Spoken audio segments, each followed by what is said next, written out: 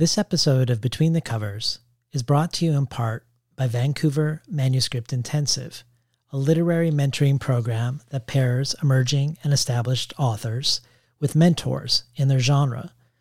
Directed by award-winning writers Ellie Kralji-Gardner and Rachel Rose in Vancouver, BC, the program is open to writers around the world who seek sustained mentorship for their work in progress. Writers can join the 6-month program that includes interaction with other mentors and students and participation in a public reading.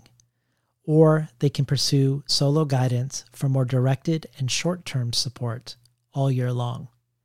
This year also inaugurates the VMI Fellowship for a writer of exceptional promise with a manuscript in progress who has faced significant barriers to fulfilling that promise, including but not limited to racism, poverty or class barriers, geographic dislocation or refugee status, single parenthood, disability, or serious illness.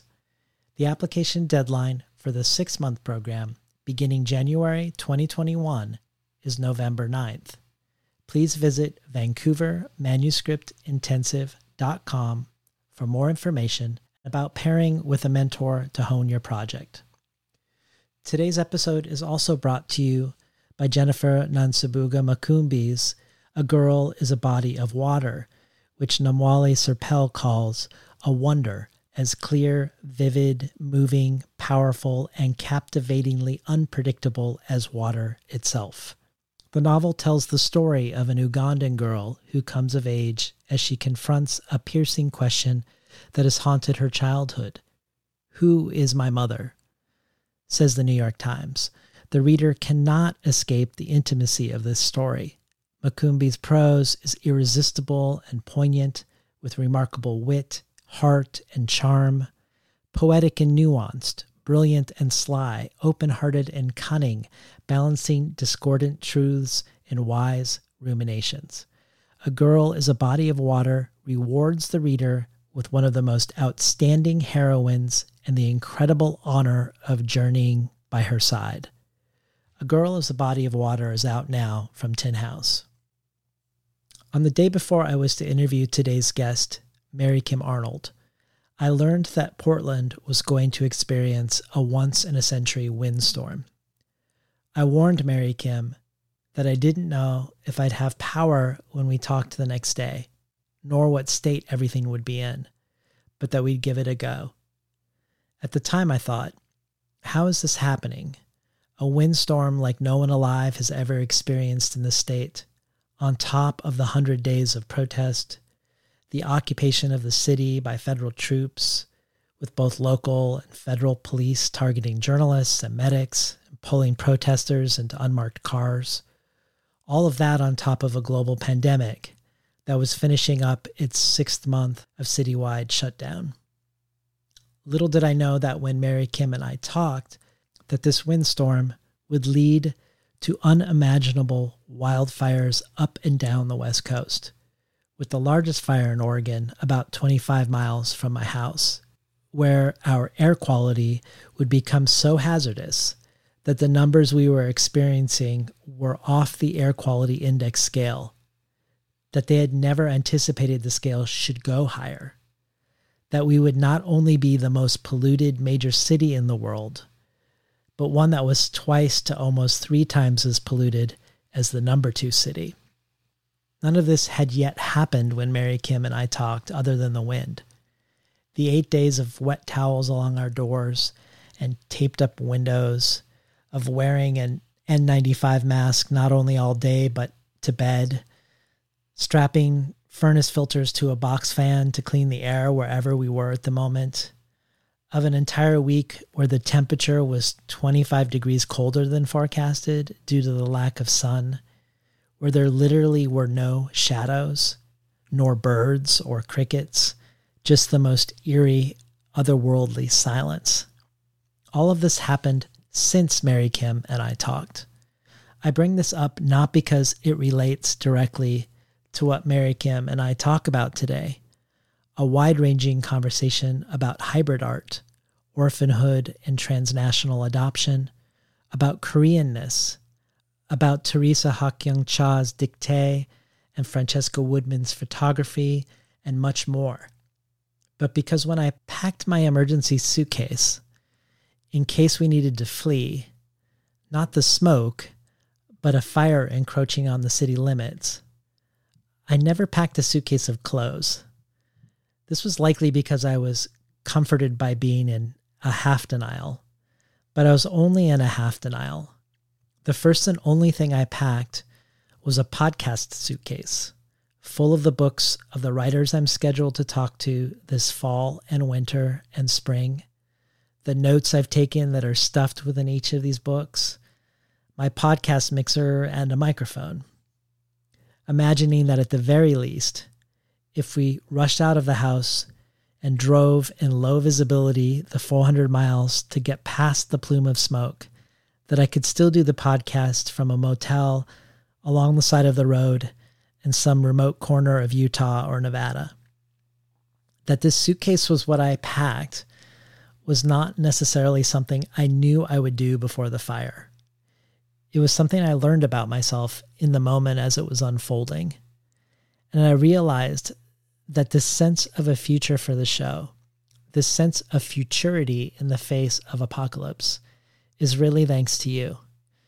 If you've listened to the most recent 4 episodes before this one, you've been following not only how my work situation has been changed by the pandemic and the fall fundraising campaign that has resulted to aim to make this a viable option for me going forward, but also all that you've done in response, sharing what the show means to you with friends and followers, and supporting the show if you can on Patreon.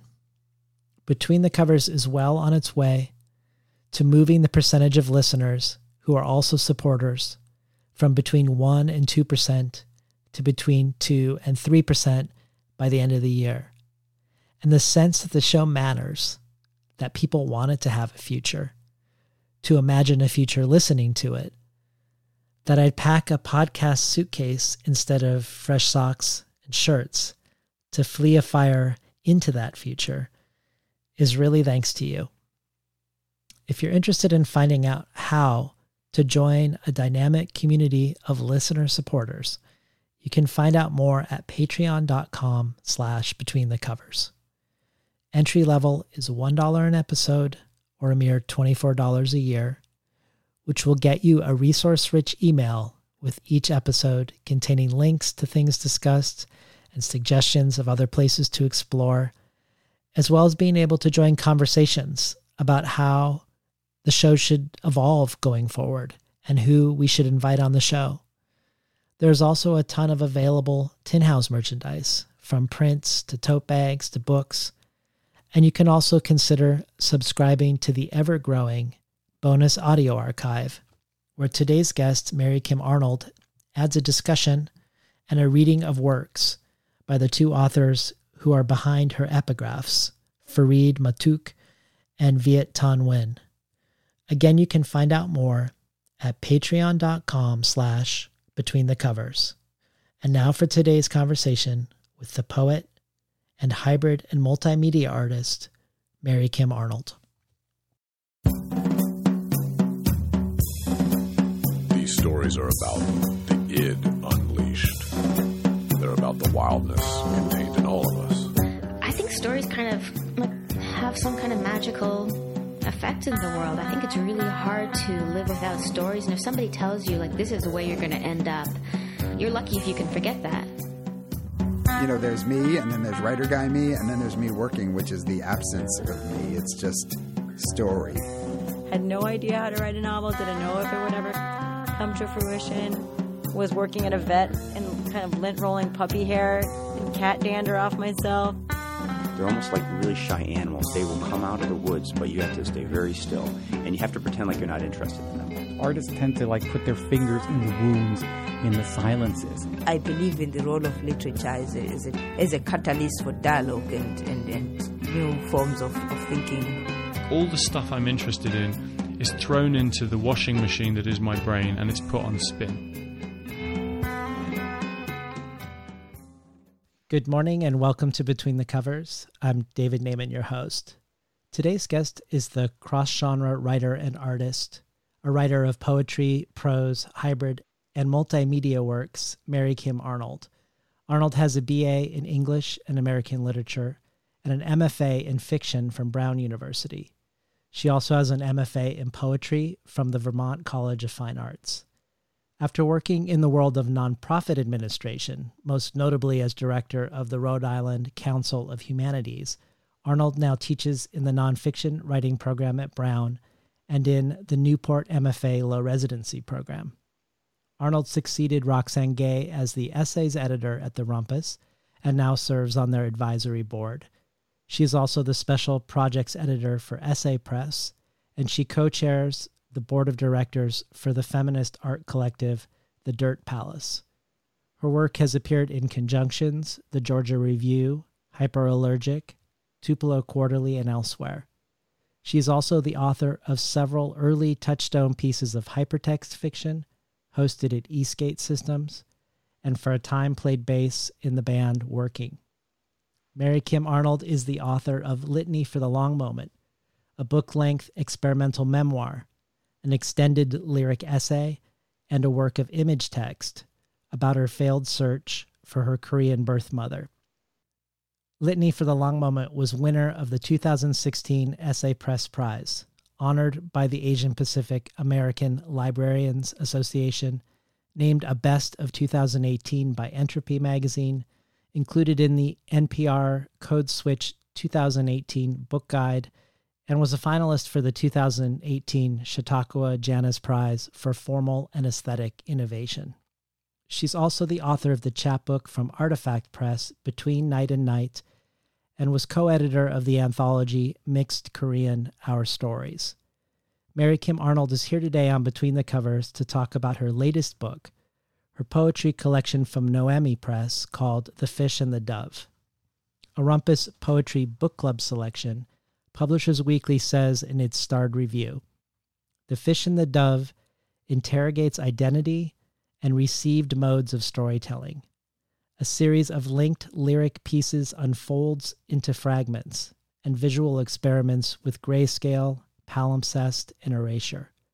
For Arnold, the question of who has the agency to chronicle and erase history looms. Arnold proves as self-aware as she is subtle, gesturing to the performative quality of her language and reminding the reader of its politically charged intent. This book is a rare achievement, and Arnold an exciting voice in contemporary poetry.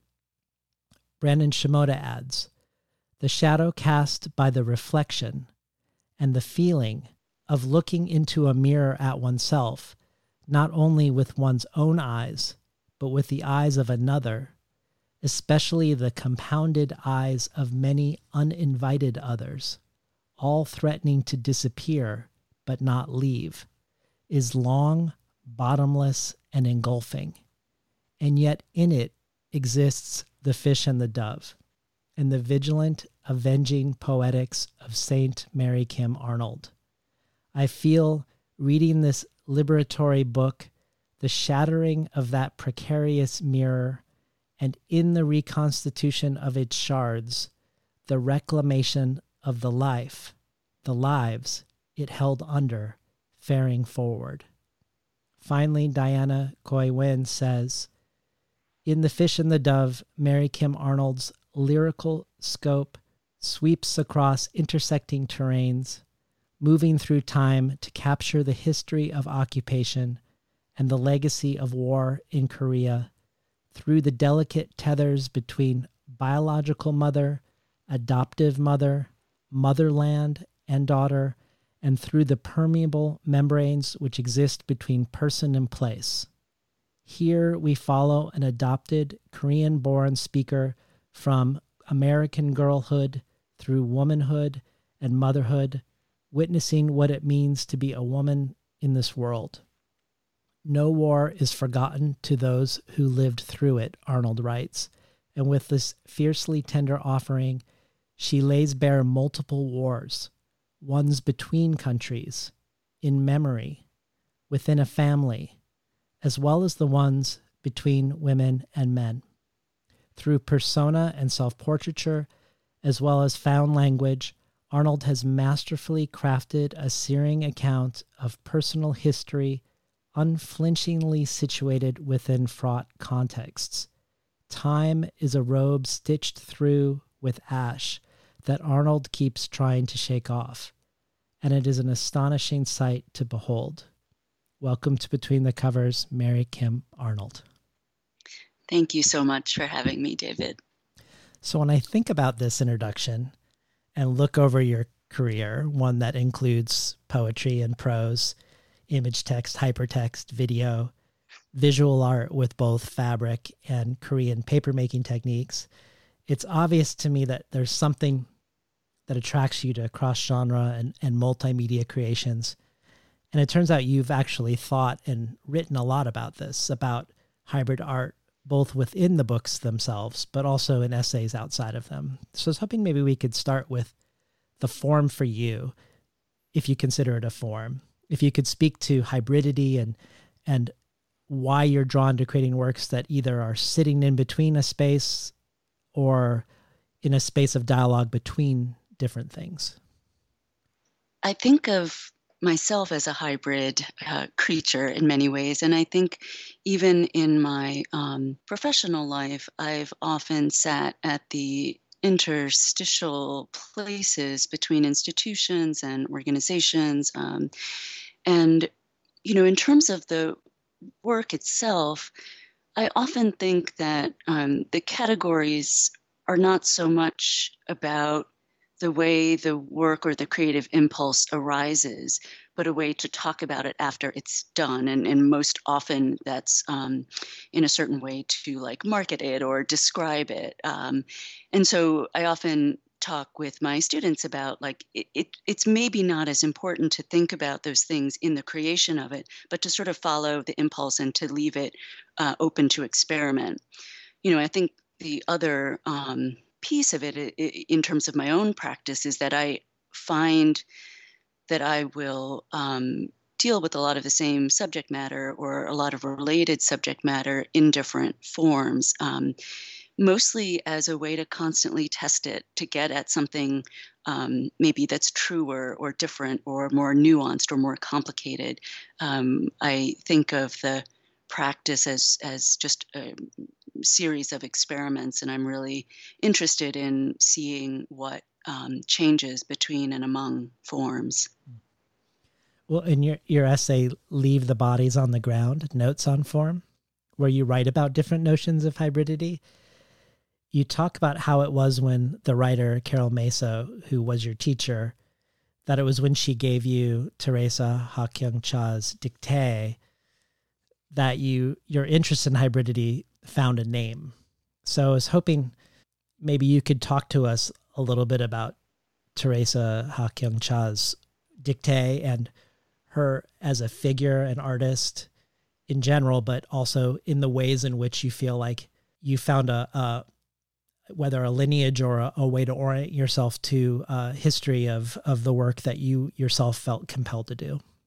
Yeah, sure. So I guess I should say, too, that when I was doing the program in fiction, creative nonfiction or, nonfiction the way we sort of think about it now, the essay the way we think about it now wasn't really a genre in the way it is named now, at least not in institutional settings. And so fiction seemed like an appropriate home for what I was doing because it seemed like it could accommodate a lot of experimentation, and particularly at Brown and the teachers that I had worked with.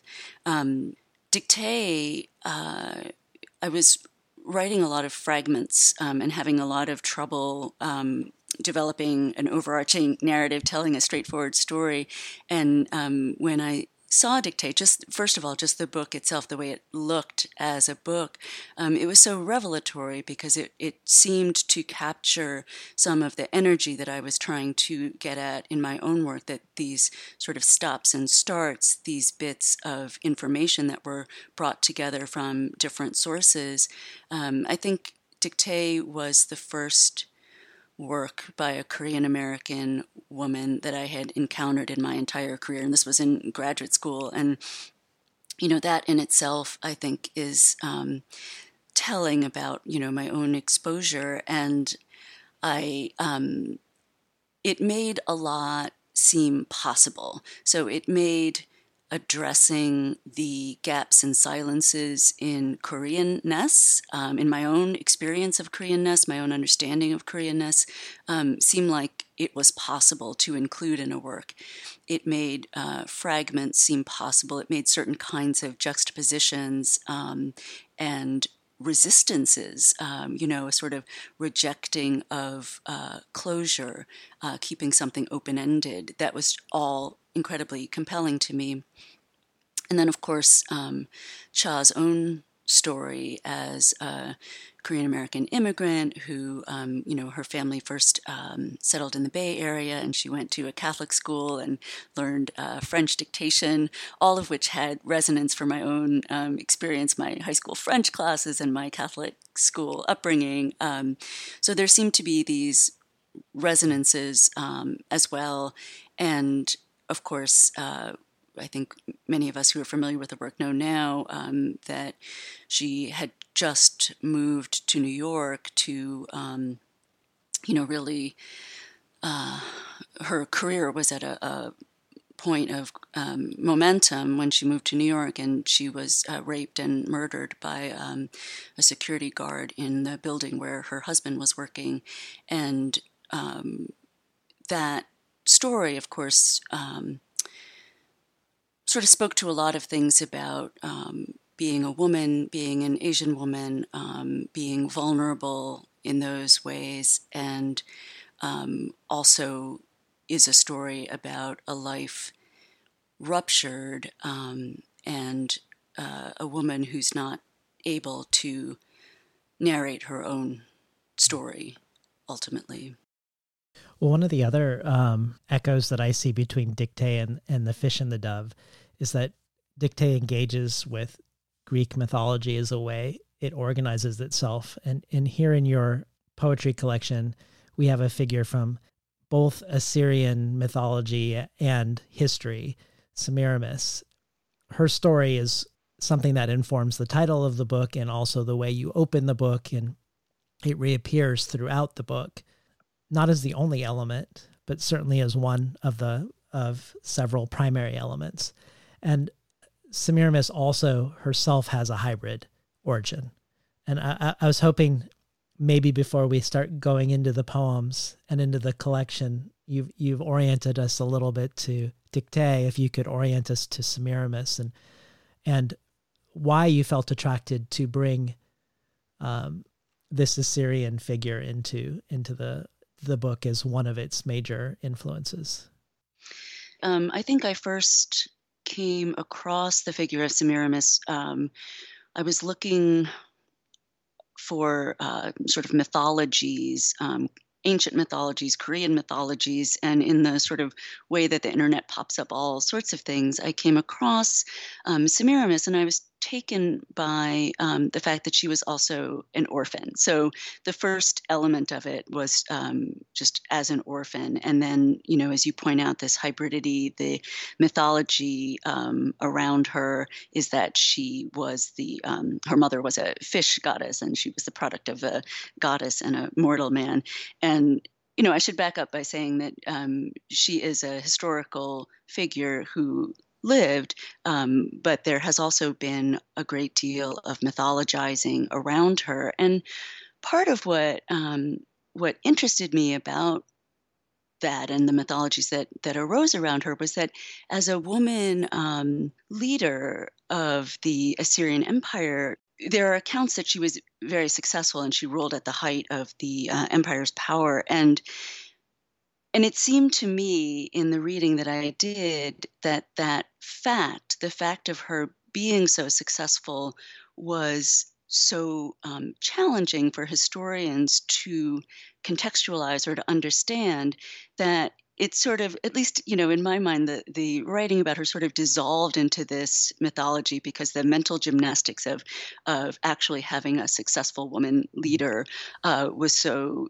difficult and so problematic. And so that was part of what drew me to this story. And then, of course, when she takes on this sort of orphan hybrid character, and that figure too seemed very compelling as a starting point for some of the things that I was already thinking about. And the hybridity isn't just the fish goddess with a mortal man, but her biological mother in the mythology is the fish goddess, but then she's raised by doves. Right. Yes. Right? So we have another level of sort of hybrid identity there too. Could we hear? I was hoping we could hear Self-Portrait as Semiramis, and then if you're open to it, follow that with Legacy. Sure. Self-Portrait as Semiramis. Had I been raised by doves, wouldn't I have learned to fly? By wolves to hunt in packs? Had I been raised by gods, wouldn't I too be godlike? In the movies, the orphan is the killer, not loved enough, unwanted. But wasn't I most wanted? My mother, fish goddess, dove into the sea for the sin of loving a mortal man. I love a mortal man too. At night I coax him from sleep, rousing him with my mouth. By day we build high brick walls around us, our Babylon. Had my mother lived to see me rise from this boundless deep, would she recognize me as I have grown large and my arms have become the long arms of the sea, reaching over and over for the shore? And this is Legacy. It was not my choice to skin rabbits, to let their blood drain over me. This is something that nobles do, and I am descended from a long line of royalty. We fear no armies of men. Rabbit blood is warm and thin. I was fully clothed when I began the rabbit ritual, then disrobed in accordance with tradition. Rabbit slaughter naked in the dim light, white fur stained red, pale skin streaked red, red pools on the marble floors. I bathe in red. Did I mention that I am of the noble class? You probably have noticed this already. Wasn't I beautiful in my untouched youth, before I bled? But now my hands, my hair, have you ever seen so much red? You see, my father is ill, his heart is weak. I bring him tea, he does not drink. I mash ripe figs with a spoon and press the thick paste to his lips. With the same spoon I gouge out rabbit eyes and tell him, Father, they are all blind now. I show him the spoon, their eyes, my hands. He nods his head beneath its heavy crown. My father's bed is the altar where we gather, all the blind rabbits and me. We know the men are advancing. We can hear them sharpening steel. When they reach us, I will throw myself naked across the body of my dead father, and they will see us, and they will know from what nobility we have descended. Been listening to Mary Kim Arnold read from The Fish and the Dove. So is this second poem, Legacy, inspired by the short story by Kanai Mieko, Rabbits? Yes. Can you tell us about that story and how it's finding its place in the collection? Yeah, so it's a story that I read as a student, as an undergrad, and it haunted me. You know, there are just these moments that sort of stay with me from art and literature. And this was just one of those moments. I couldn't shake this idea of this girl who, so her father is a hunter and he hunts rabbits, and the rest of the family is really kind of disgusted and repulsed by his hunting rituals, and then he cooks the rabbits. But this girl, his daughter, develops this real fondness for their rituals. And so these eating rituals become more and more elaborate over time and more sort of excessive in the way they prepare and the number of rabbits they kill. And she decides one day that she wants to understand what it's like to be a rabbit and wants to have this empathy. So in this sort of distorted enactment, she starts. It starts becoming this kind of sensory erotic experience that she has in killing and preparing these rabbits, to the point where she stitches a full-size rabbit costume out of these rabbit skins, and it's just very horrifying, the whole thing. Yeah, but the way the girl in the story creates sort of like a human-sized rabbit suit for herself to seduce her father, it made me think of a couple things from the Semiramis myth, or maybe not even the myth. It sounds mythological, but I read that when she wanted to conquer India, she built an army of false elephants by draping these manipulated skins of dark-skinned buffaloes over her camels. So she had buffalo skins over her camels to give the impression that she was invading with elephants. But then also Semiramis rises to power in the first place when her husband, the king, dies by disguising herself as her own son to trick her husband's army that she's the rightful leader of the army. And she ultimately becomes the leader of the army in history and in mythology. But this first move is a sort of adopting the skin of another. And you have this line in Silence, all the girls wore men's clothes because they didn't want to get raped. And I just wondered if any of this was informing the juxtaposition between Self-Portrait as Semiramis and Legacy opening the book, that positionally these women and girls are having to try on other skins to either obtain a power or to avoid a loss of power. Yeah, I love that reading of it. I think, and that is definitely part of what underpins it. I think also I was thinking about that taking on the role or the skins, which is related as a performative idea, performing both. And I think that for me arises from the notion of adoptee, of transnational adoptee. So there's a certain way that I'm performing Americanness. I'm performing the role of this daughter. So I definitely was thinking about the distance, the sort of emotional and psychic distance required for that kind of performance. And I guess the other thing that maybe I was thinking about as well in each of those examples was inheritance and, legacy, obviously, and the ways that we take on these roles because of what came before. Whether or not, in most cases we don't have any control over it, but we're left with. And, so what do you do with what you're left with was also a sort of idea at play, I think. Well, in your book, Litany for the Long Moment, which is also very deeply engaged with the question of Koreanness for you, it nevertheless also has an organizing figure that isn't Korean or Korean American. The American white photographer Francesca Woodman, whose work I also adore. And you've said that her presence sits a little awkwardly in the book, given the book's primary concerns.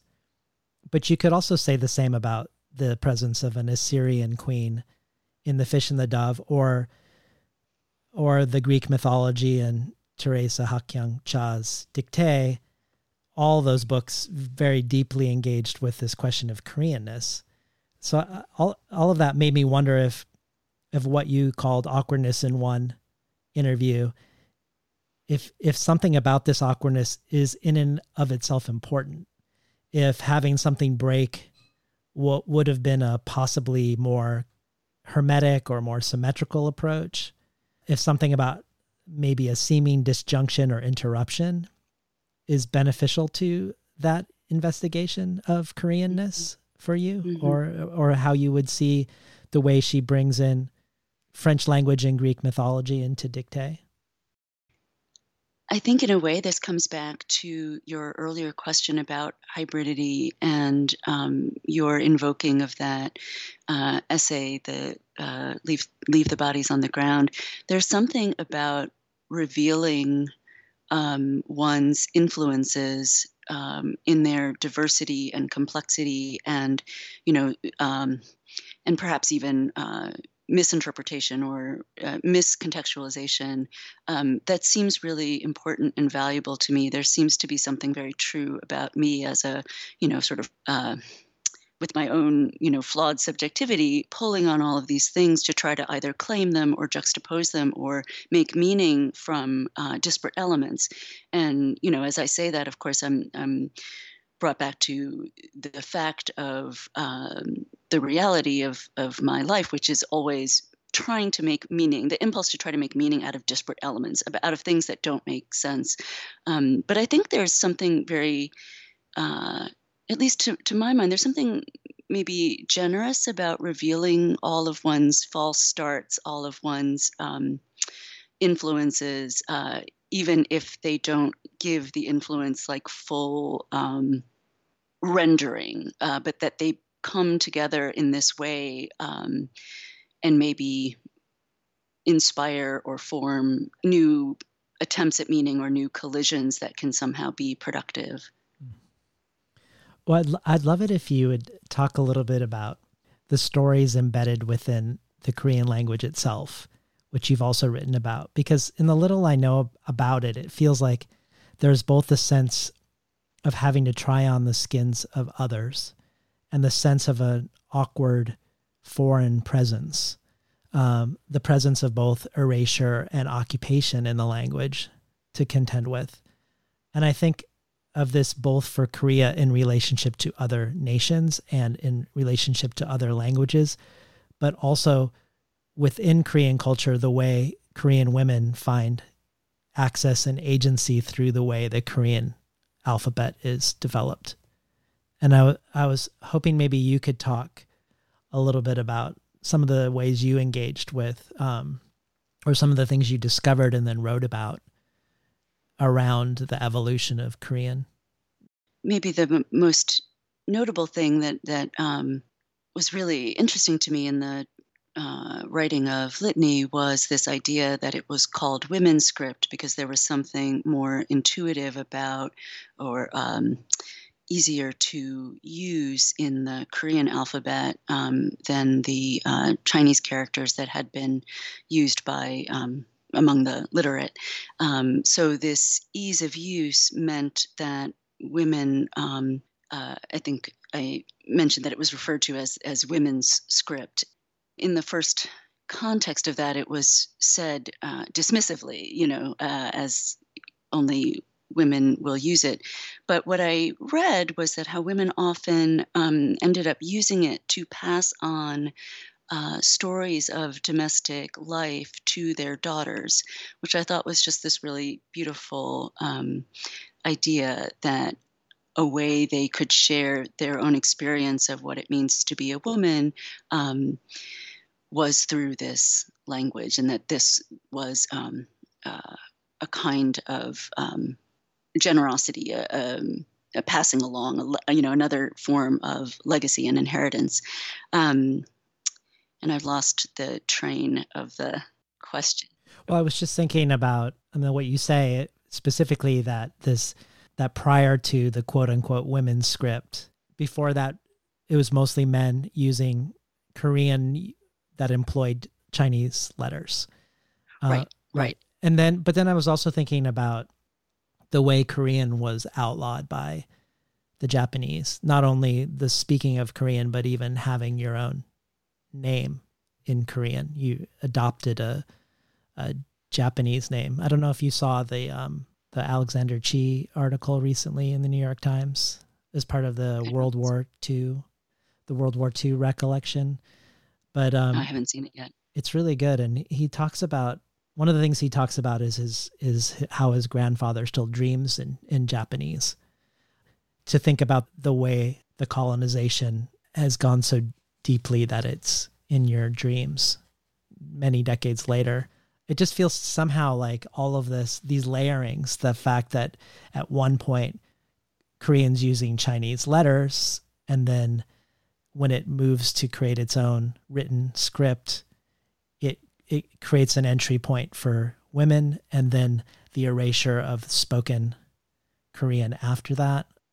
Mm-hmm. Mm-hmm. I don't know, like somehow that felt very connected to the skins. I might be stretching it too much, but what it makes me think about, and maybe this is a continuation of the thought that you're starting, is when I was reading about language sort of loss and acquisition in the context of adoptees, there was a study that suggested that when I think if I'm recalling this correctly, it was specifically in adoptees that the children will tend to learn, young children will tend to learn the language, the dominant language of the culture into which they're adopted very quickly. And this is related, of course, to survival, right? They need to be able to communicate in this language. And because their native language is so infrequently maintained in the adoptive family, that they lose it very quickly. They lose all recollection of it, all traces of it very quickly. And that seems to be related to, I think, what you're raising about the power relationship between languages. I know that the poet and translator Don Miche talks about the relationship of Korean to English, and I think about that sometimes, the sort of obliteration of Korean in these different contexts. And I don't know if maybe this is a stretch for me, but I have often thought that silencing of a language for Koreans who lived through the occupation and the loss of Korean, in my experience, that there's some resonance there, and that's an element perhaps of Koreanness that, in my attempt to claim Koreanness, that might be some echo of a shared experience. Could you introduce us to Demilitarized Zone and read it for us? You brought up some questions around power and language that I want to connect to this poem. Yeah, so it started with a trip that I actually made to the DMZ on that trip that I talk about in Litany for the Long Moment. And it really came from this form that we were required to fill out that, is basically like, well, we won't protect you. These are all the rules. You're taking your life in your hands, basically. And it just sort of struck me as an artifact in a lot of ways. But then it became this poem. Demilitarized Zone. What rises against the sky, steel-girded, cocksure, what slices the gray air is government-sanctioned. The village is just a village, is just. We take the bus to the border. The tour guide hands out forms and we sign them, promising not to point our cameras in the wrong direction. See, here is how you will recognize what side you are on. See, here is how you will know where you belong. As if history's frayed threads aren't unraveling. As if the ground beneath us isn't bones and blood. Who was taken during the war? Whose small bones? Who was not loyal enough? In the Battle of Whales, the backs of shrimp are broken. Later, an armed guard boards our bus and seizes our cameras. Film in black ribbons unspooling at his feet. Image of a woman's face. Image of corded telephone and fax machine. Image of an armed guard boarding our bus. The tour guide says they are only trying to protect us as we idle on the bridge of no return. But we are not asking for much.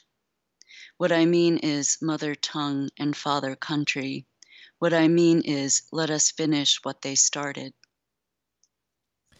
Been listening to Mary Kim Arnold read from The Fish and the Dove from Noemi Press. So obviously the demilitarized zone is specifically referring to the zone between North and South Korea, the way Korea, the peninsula, remains divided, and that ill-defined space between them. But it also feels like there's a demilitarized zone between the two aspects of your identity, the two sides of the hyphen, Korean American, between your two mothers, between English and Korean as languages. And when you say the line, "In the Battle of Whales, the backs of shrimp are broken," I think of probably the same thing you were referencing when you spoke right before the poem, of something that the poet and translator Dami Che said, where she suggests you can't look at the two sides of the hyphen as existing in a simple way side by side. And this is what she said.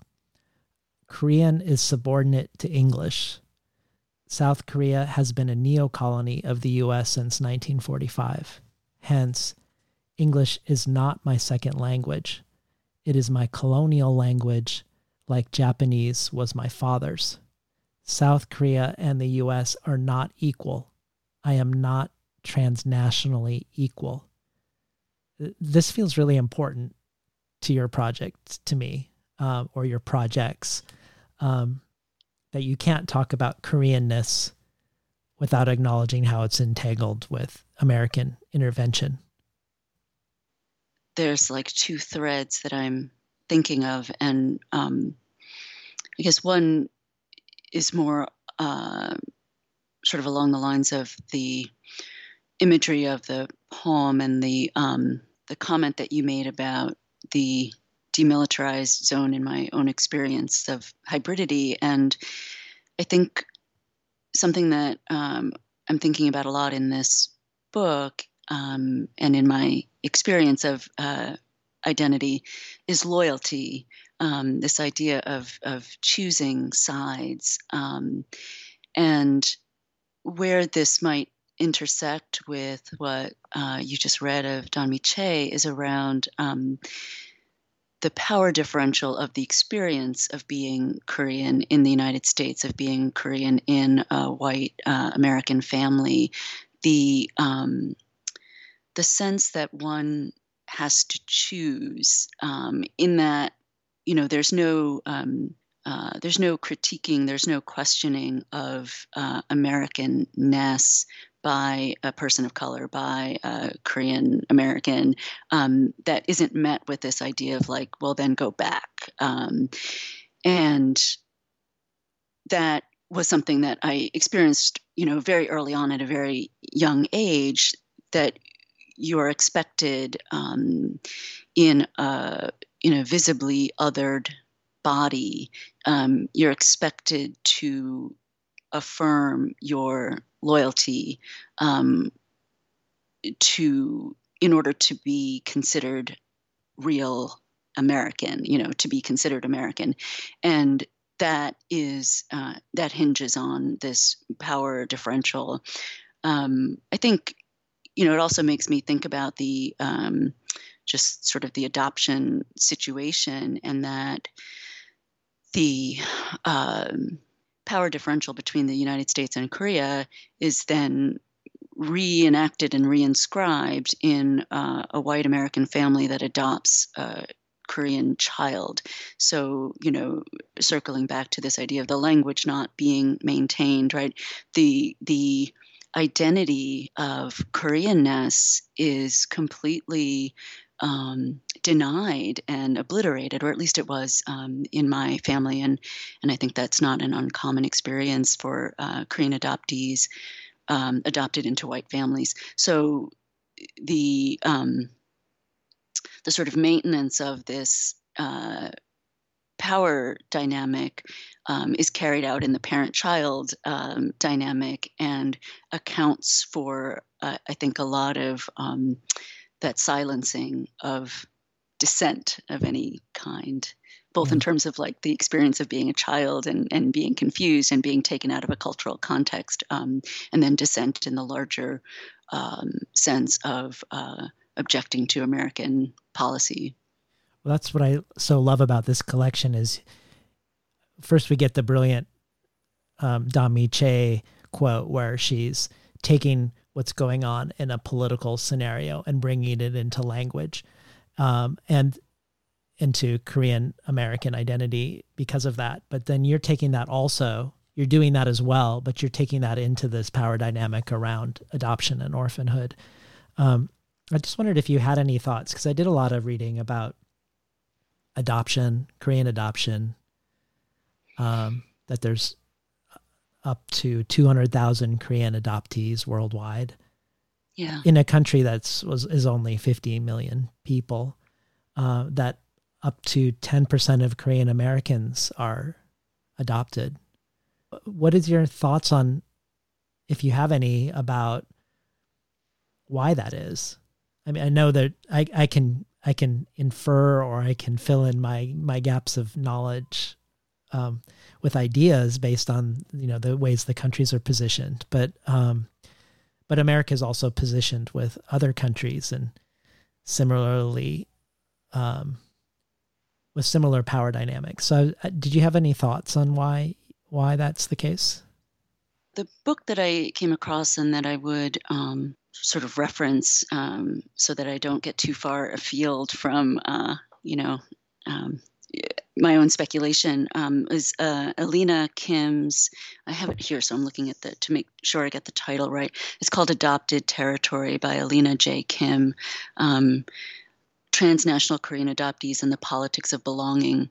And one of the things that she says, it's been a while since I've read it, but one of the things that I took from it was the particular American notions around family and fulfillment and happiness that arose in the 50s and 60s and, post World War II, and that set the stage for this idea of having children as being about personal fulfillment and sort of a right, and then coupled with this kind of missionary impulse to save these children when when images of war orphans were coming into the United States. So you have these things, among many other factors, I think, but you have these things converging so that this notion of personal fulfillment and family life and what an ideal family is,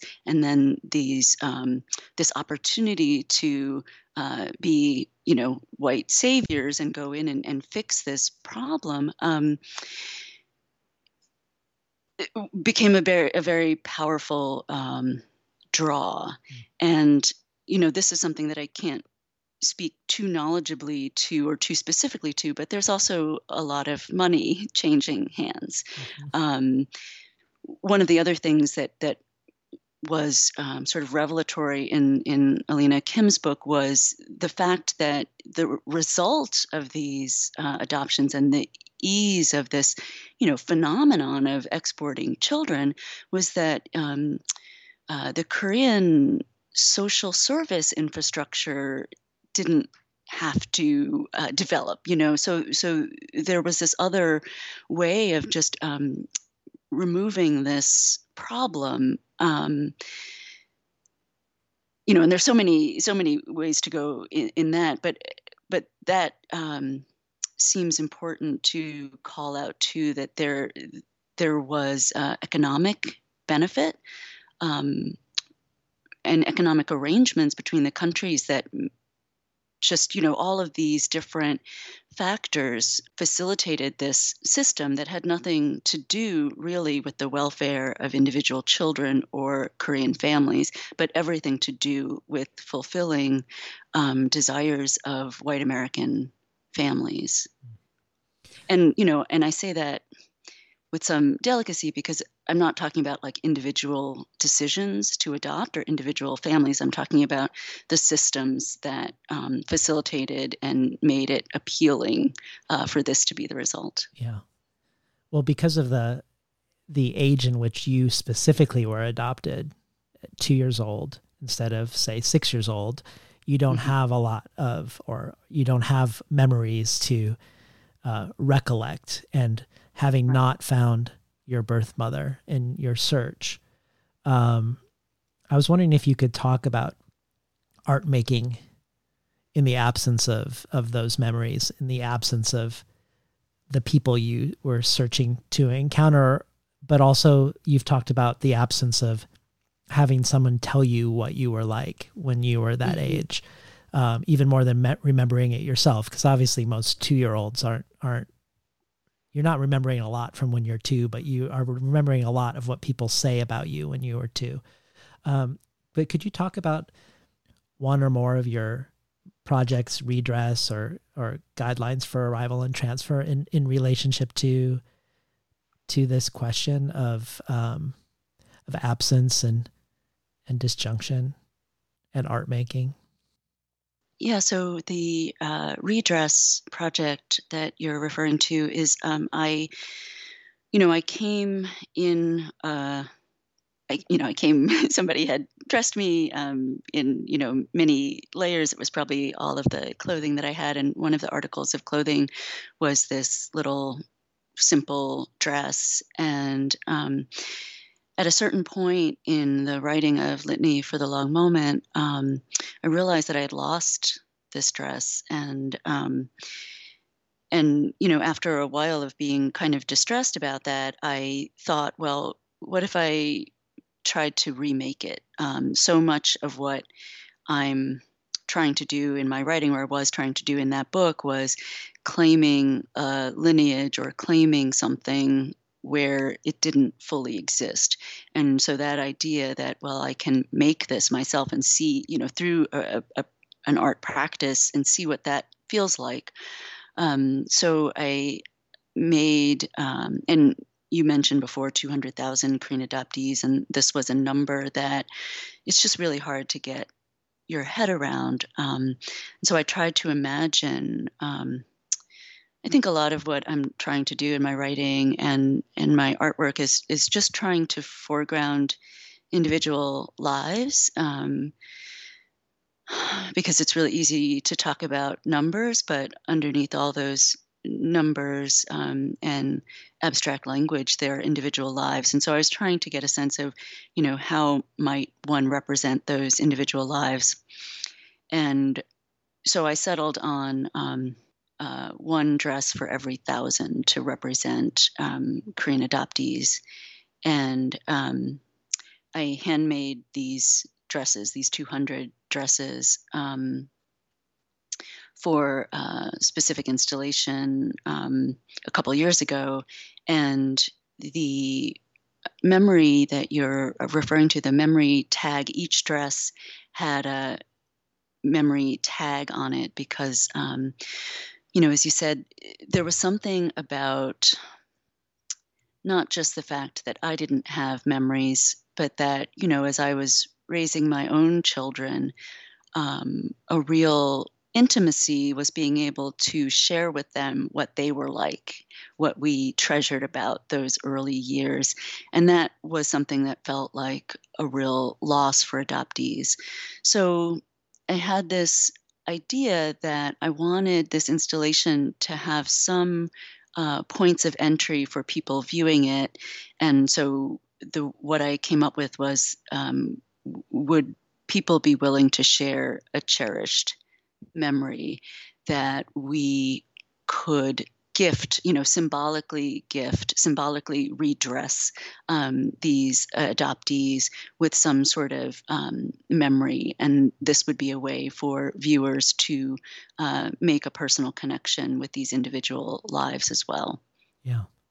In this line of thought, I also wondered that in one of your essays about hybridity, you say, hybridity is a formal response to the threat of annihilation as an erasure, silencing, abnegation. And later in the same essay, hybridity in the face of uncertainty bears it, holds it up to the light. And I don't think you were speaking specifically to the irresolvable gap due to adoption, but it certainly feels like these aspects of hybrid work, like these projects you just mentioned, but also just how you approach orphanhood and adoption from many different vantage points: poetry, prose, image, fabric, visiting Korea, taking classes in Korean, feels like a way of holding up uncertainty to the light, burying the uncertainty, illuminating the uncertainty. I didn't know if that felt true to you, if there's something useful about multiple modes, shifting and crossing forms as a way to get as many angles as possible on something. Yeah, for sure. And I think that I really appreciate that reference to holding it up to the light in the context of the dresses, because I think there is something about sort of making the difficulty explicit and also inviting others in. So part of what bearing it in that reference to me means is naming it, showing it, and maybe, just maybe asking others to help bear it. And that was something that could happen in the installation that couldn't really happen in the same way in the text, in the book, which was more sort of closed off and ended, so that there was a different way that I could bear it, the different way that these challenges, difficulties, these ruptures could be held up to the light in the physical form and in the space that people moved through. And it was moving and helpful in ways that I hadn't anticipated. It was, I hesitate to use the word healing, but there was a shared sense of holding complexity as a result of that installation. People shared, really joyful memories of their children and of their own childhood, but also really difficult ones. This one woman had written that the dresses reminded her of losing her first child, as an infant. And there was something about seeing the little white dress that gave her a sense of peace and a sense of connection. And that was completely unexpected, but that bearing it in a physical space, in a physical way, took it somewhere that perhaps it couldn't have been in the text itself, in the text alone. There's this one part of Dictée where Cha addresses her own mother, who lived through Japanese occupation. And she says, "The national song forbidden to be sung, birthless and orphan, they take from you your tongue."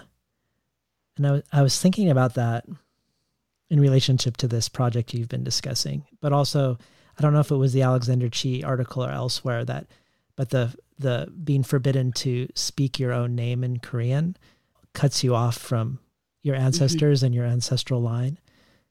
And even though Cha wasn't herself an orphan, it does feel like that line about orphanhood or about rupture. And then when we think about that in terms of this preponderance of adoption between the two countries, America and South Korea, that I don't want to go too far with this, but it almost feels like, and I think you intimated something about this earlier, that in a weird way, your rupture is both a rupture from Koreanness and a rupture that is Koreanness, that something about that rupture is within the story. Maybe that was something I was trying to reach towards around the story within the language, the Korean language.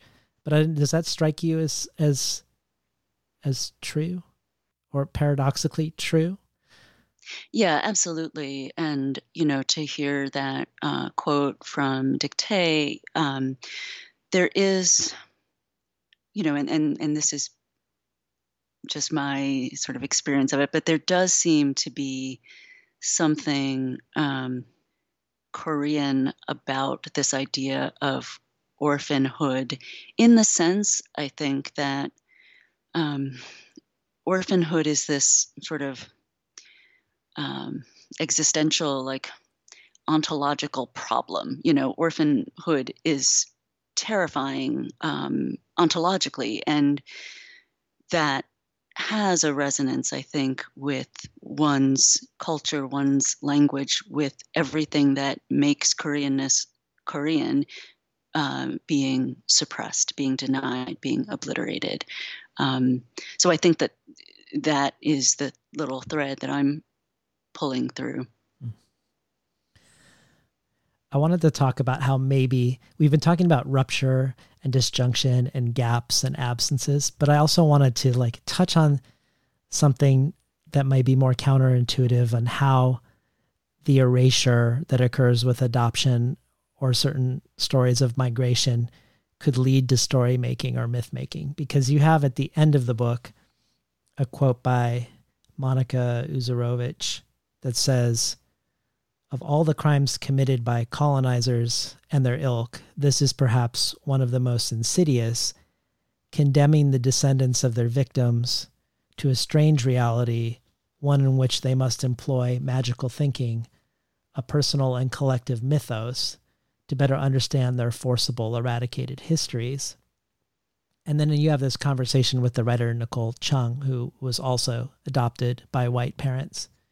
And she suggests that adoptees are natural storytellers because you grow up telling your own origin story over and over again, telling it, considering its gaps, wondering whether it's true sometimes, but often also all of this happening under the spell of the story making of the parents, of the white parents who are comforting their child by making them feel like it was all for the best, and simplifying the story in a way so that you can grow up feeling like there was a sense of the best made out of a difficult situation, and that everyone was doing it out of concern for the child on all sides. And I guess I wondered about this notion that feels not the same notion between Nicole and Monika's statements, but some maybe kindred notions around erasure and the ground as being a one sort of ground for story making or myth making. Absolutely. That seems very resonant for me. And I think the thing that it makes me think about is imagination and imagining something into being. I talk about it a lot as claiming, but there's a different nuance to it as well, that it can be a starting point or an impulse for voice, for imaginative inquiry, for possibility. The site of the wound can also be a site of imaginative creation. And I guess, you had asked the question about gaps and silences in art making, and one of the things that I'm working on right now is also, sort of still inspired by Cha and about Koreanness, but it's around creating a fake archive of a Korean American woman artist who would have had the same would have been a contemporary of Cha's, who also could have been the life span of my Korean birth mother, and locating her in New York and giving her a life there. So sort of imagining an alternative narrative for a Korean birth mother that isn't only one of destitution, desperation, this sort of caricature of birth mother, but that it perhaps asks questions about what choices a woman can make in her life and for what purposes. And in doing some thinking around that project, I've been led to the artist Zoe Leonard. She creates this archive of photographs for a fictionalized Black entertainer from the 40s for a film. And in so doing, create something that is plausible but fictional, to represent those stories that were not told, that haven't been part of the official record of the time.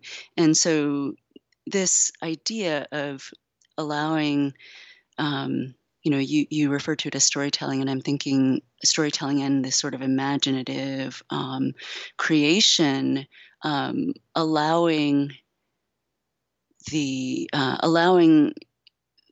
official story not to end with what's silenced, but to have that be a generative space as well. And of course, in addition to the photographic archive that I just talked about, this is informed by some of the work of Saidiya Hartman, and her term is critical fabulation. And she's speaking very specifically to the narratives and stories that are erased by slavery and the transatlantic slave trade. But I think what I'm thinking about is sort of adjacent to some of her frameworks as well. That sounds amazing. Does it have a title? So the overall project is called Artist Unknown Korean, and this little book project that exists within it is the Songheili Archives. For now, that's the working title. I'm going to ask you my one overlong question for this interview.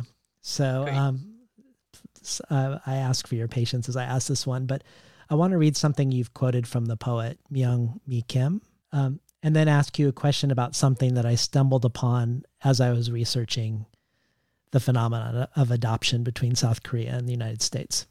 So Myung-Mi Kim said, "I could be, and am often, variously hyphenated as a Korean American poet, a Korean American woman poet, an immigrant Korean American woman poet, a Korean American woman poet of the diaspora, a bilingual Korean American woman poet, and so on.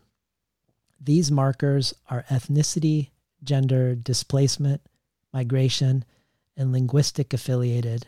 However, they tend to reiterate the quote-unquote purity of languages, the inviolability of nation boundaries, and fixity of categories that elide the complex geopolitical and historical forces that produce these hyphenations."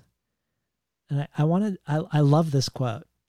And it also, I think, enriches the Dong Mi-chae quote we read earlier around not being transnationally equal, these two languages. And I want to take this idea that these hyphenated identities, despite seeming hybrid and nuanced, actually treat each side of the hyphen as something pure and fixed. And I wanted to ask something I discovered as I read about adoption and why there's been so many South Korean adoptions over the last century. This is going to be a superficial sort of sharing of information I discovered to see whether you have information or thoughts or have encountered it in your own reading.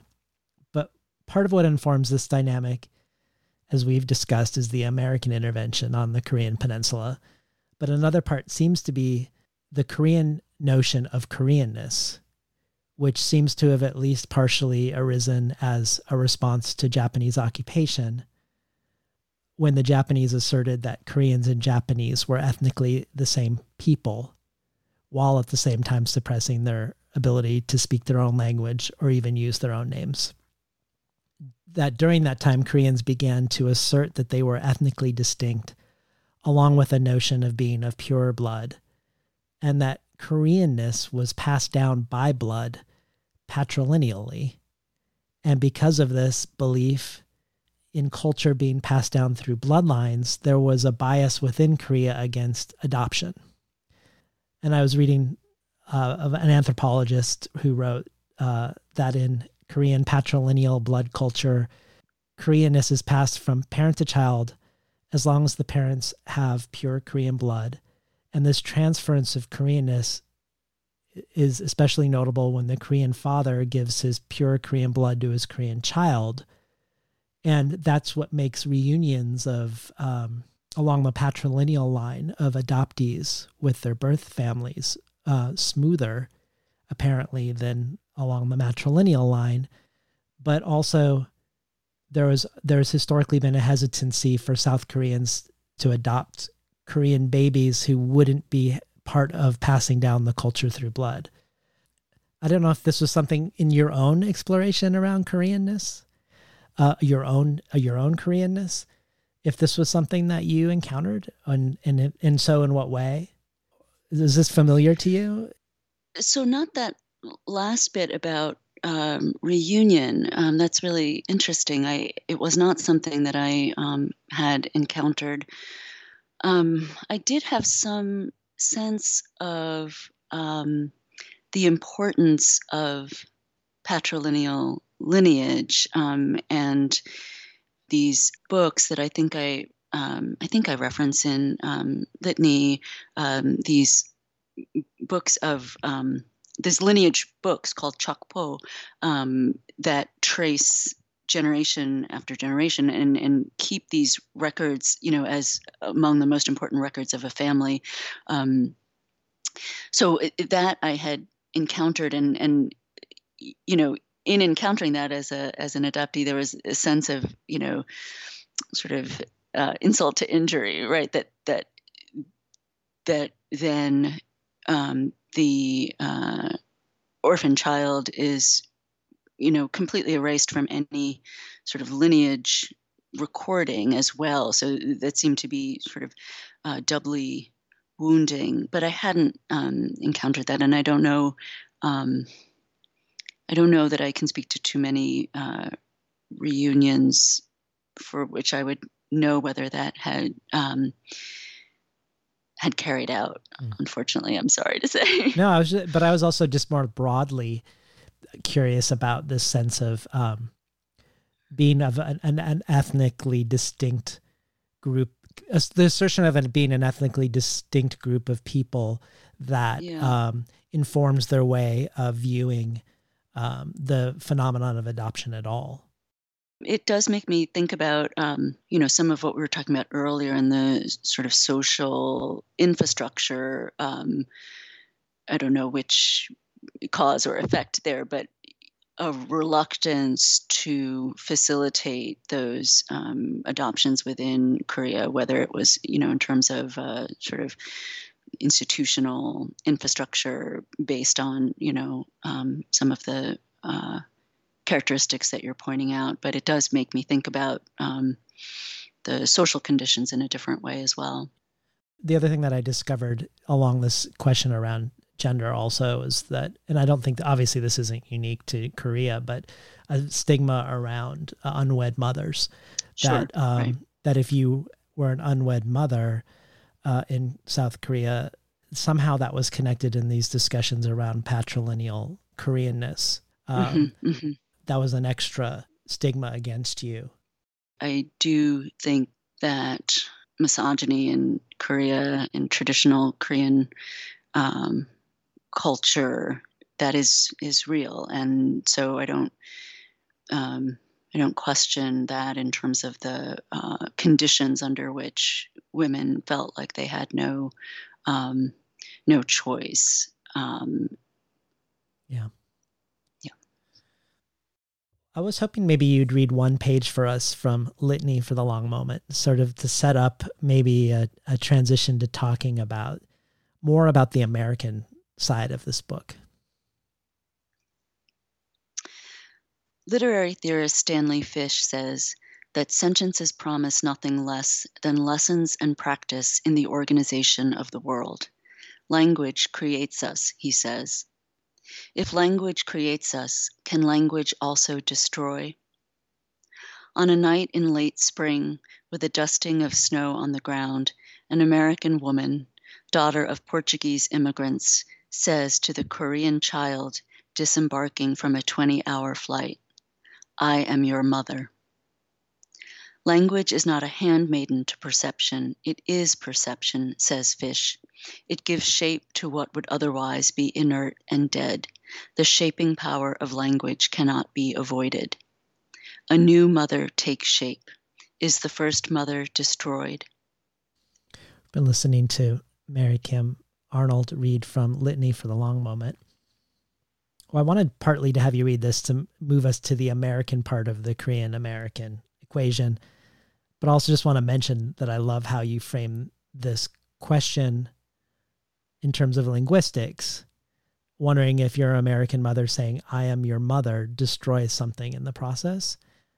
But especially also in light of your discussion of how quickly adoptees lose their primary language on average. Also in light of the notion that Don Mee brought up about the uneven power dynamic between the two languages. And then the power dynamic between your Korean birth mother and your American adoptive mother. But I wanted to take that as a segue to talk about a different sort of erasure, which is that of the Korean War in the American imaginary. Because unlike the Vietnam War, which is repeatedly and visibly grappled with, even though mostly in a problematic way, it's grappled with in the imagination in some way. With the Korean War, it feels like there's a certain amnesia or absence of any moral reckoning. There were 4 million people killed and up to 1 million people displaced. And so I feel like we could call it a giant silence and an ignorance, but it feels like an ignorance of a different scale. Ignorance just feels like it's pervasive in the United States. It's like, yes, Americans know who Harriet Tubman is, and yes, Americans know some things about the Vietnam War, but very few white Americans know much of Black history or much about the Vietnam War or Vietnam in a nuanced way. But there are these markers. But the Korean War feels like, as you mentioned in the title of your poem, Forgotten War, it's called The Forgotten War, and Don Mee Che's book, Hardly War, also is engaging with this notion of what seems to me to be almost complete annihilation of the Korean War from the American imagination. I didn't know if you had some thoughts on that. And I was also curious, in light of any thoughts you might have, your American father was a vet. If there were discussions that happened with you and him or in your family about the Korean Wars simply because he fought in an American war, not the Korean War. But what are your thoughts on this aspect of erasure and inequality between the two parts of the hyphen and the Korean War? Yeah, so I'll start with the easiest part first, which is there were no conversations in my family about the Korean War, about my father's time in the war, or even decisively what war. I think I have learned from my aunt, in more recent years that it was World War II that he fought in, and I don't know whether he actually saw combat, but mostly anything about Korea, anything about war was a huge and sort of aggressive silence, I think, in my family. So I had no context or capacities to kind of grapple with that, at least as a younger person. As I was trying to situate myself and the phenomenon of adoption, I kept returning to the Korean War because it is a sort of point of origin, and it was really this idea of forgotten war as a term to keep coming up, and of course that is in a particular point of view. It's only forgotten to those who don't, haven't had direct experience with it, and so even the naming of it or the way that it's talked about suggests this power dynamic, suggests this silence gap, rupture, and attempt at erasure. I'm not really sure how to talk about this except to say that in in the films that I was watching about it, in the reading that I was doing about it, most of what I had, of course, was stories of American veterans, of perspectives of military engagement, these maps and diagrams and descriptions of battles, all of which, and strategy, discussions of strategy, all of which really just sort of obliterated the impact on civilians. And this is a war in which the majority of the deaths were of civilians. And that in itself seems like something that, seems particularly American to want to forget. The quote that's sort of rattling around in my head at the moment, I think it was in relation to the Battle of Nogon Ri, and it was something like, all Koreans, North and South, look the same to the Americans. And I'm not even sure where to go with that, but that, I think, that speaks to the desire, the American desire to want to forget, to focus on a few key battles, to focus on the military strategy of the Incheon landing, of MacArthur, of MASH, which I haven't actually seen. But I think all of that speaks to a desire to tell a simplistic story, to pick up on the thread that you were talking about, this simplistic story of, this limited police action, this. I don't even think that story is being told, even of that. Like, I'm thinking of police action. Well, I'm guessing that most people are hearing even that for the first time. Yeah. Like, is story making of any I mean, if you look, obviously there's story making around the Korean War if you look for it. But if you walk around, you're gonna know about the movie Platoon and the new Spike Lee movie, To Five Bloods. You're gonna have these, however problematic, cultural markers for Vietnam and what it meant for the American psyche. But I wonder about whether anyone has any markers. Even the claim that it was a limited police action rather than a war. Yeah. If that's news to the average American. Yeah, that's really interesting. I guess I, having done the reading I've done, I assume that many have. But yeah, that there was something about my reading about the Korean War that I came away with sort of reaffirmation of that American overconfidence. We're going to go in with a limited police action, Truman called it. And, this was in the invasion by the North Koreans into the South was in June of 1950. And, I think the thought then was, we'll be home by Christmas or something, that it was very short-term intervention. And, of course, it went on for 3 years and it's still not officially ended. The other sort of notable thing that I came away with, and, I'm hesitant to say this again, and you can maybe fill in if there are things that I'm missing that you know of, but in what I understand of it, in the sort of military strategies that I've been able to kind of glean and follow of what happened, all of the major cities of the Korean peninsula were basically destroyed. Seoul was captured and recaptured 3 or 4 times, I think.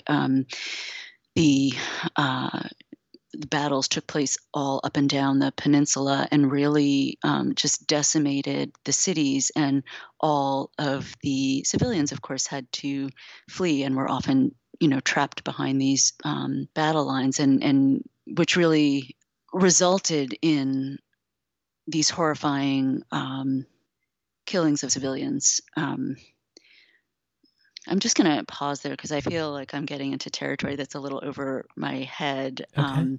I'm not quite sure how to pull out a complete thought. Yeah. Well, I was hoping in light of this discussion about war and the legacy of war, you could talk about Cento for Trust and Reconciliation, and then the final piece in the permanent collection, which feel like they're dealing with the legacy of war, particularly the latter poem, which is the most formally adventurous poem in the book. And I would love to hear your thoughts on it and the ways it's looking at what seems like the ways in which it's looking at museums as an extension, or somehow an extension of the legacy of war themselves. I mean, there's a couple things coming together, I think, in those last pieces that you reference. I guess I have to start with a little bit of a story. I was at the Seattle Art Museum in the early 90s, and I came across this exhibition of East Asian lacquers. And for some reason, I saved the exhibition catalog and have referred to it because there were a lot of beautiful photographs in it. But the thing that I want to mention is that it went through with a couple pages describing each of the different traditions in lacquer production tradition in Japan and China.